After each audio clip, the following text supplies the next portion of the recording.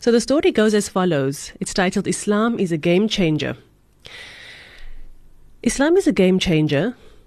Every other system, every human-made ism, for example, like your feudalism, your tribalism, nationalism, monarchism, capitalism, communism, and fascism, it treats human beings like commodities, or less. Every other system simply plays around with variables like distribution of wealth and labor, or elevates one group of human beings based on lineage or geography, while devaluing others to less than human status.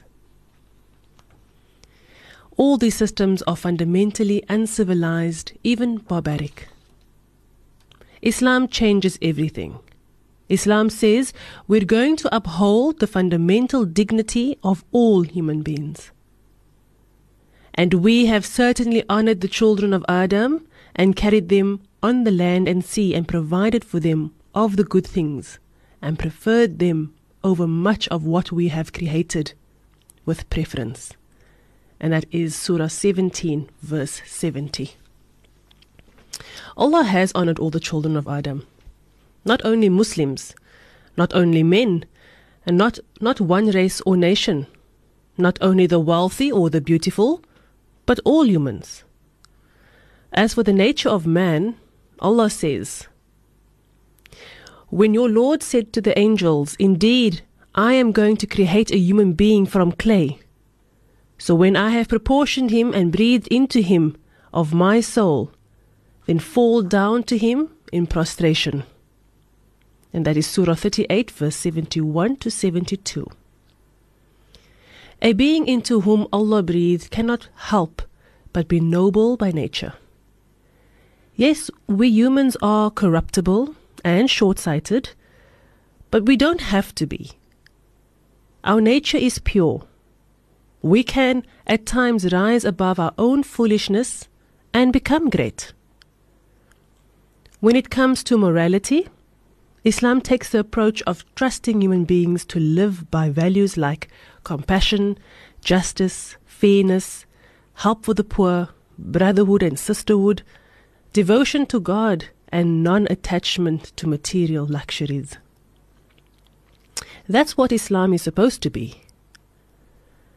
This is why certain oppressive cultural practices found in parts of the Muslim world are so abominable. I'm talking about so-called honor killings, female genital mutilations, denial of education to women, violence against religious minorities, etc. These practices must be abolished. They are anathema to everything Islam represents.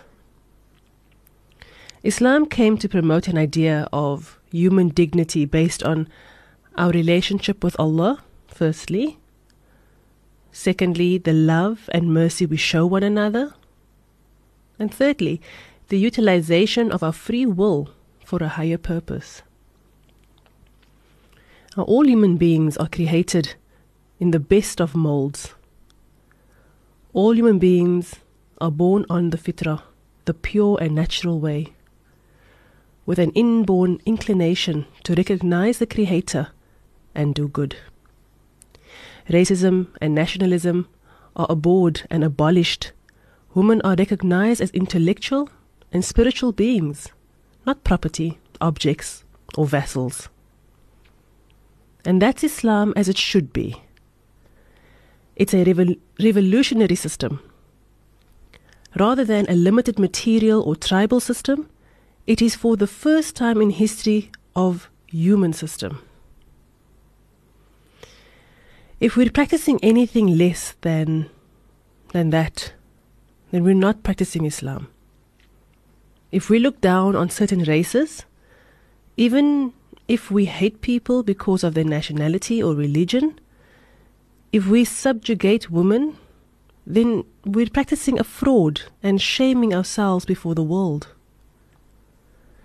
Islam rises above everything that came before.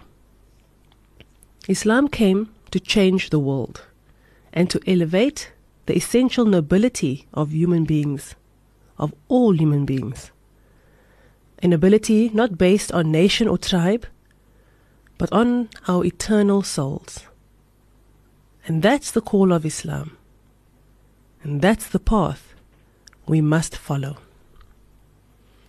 I hope you enjoyed that motivational story I've just shared with you.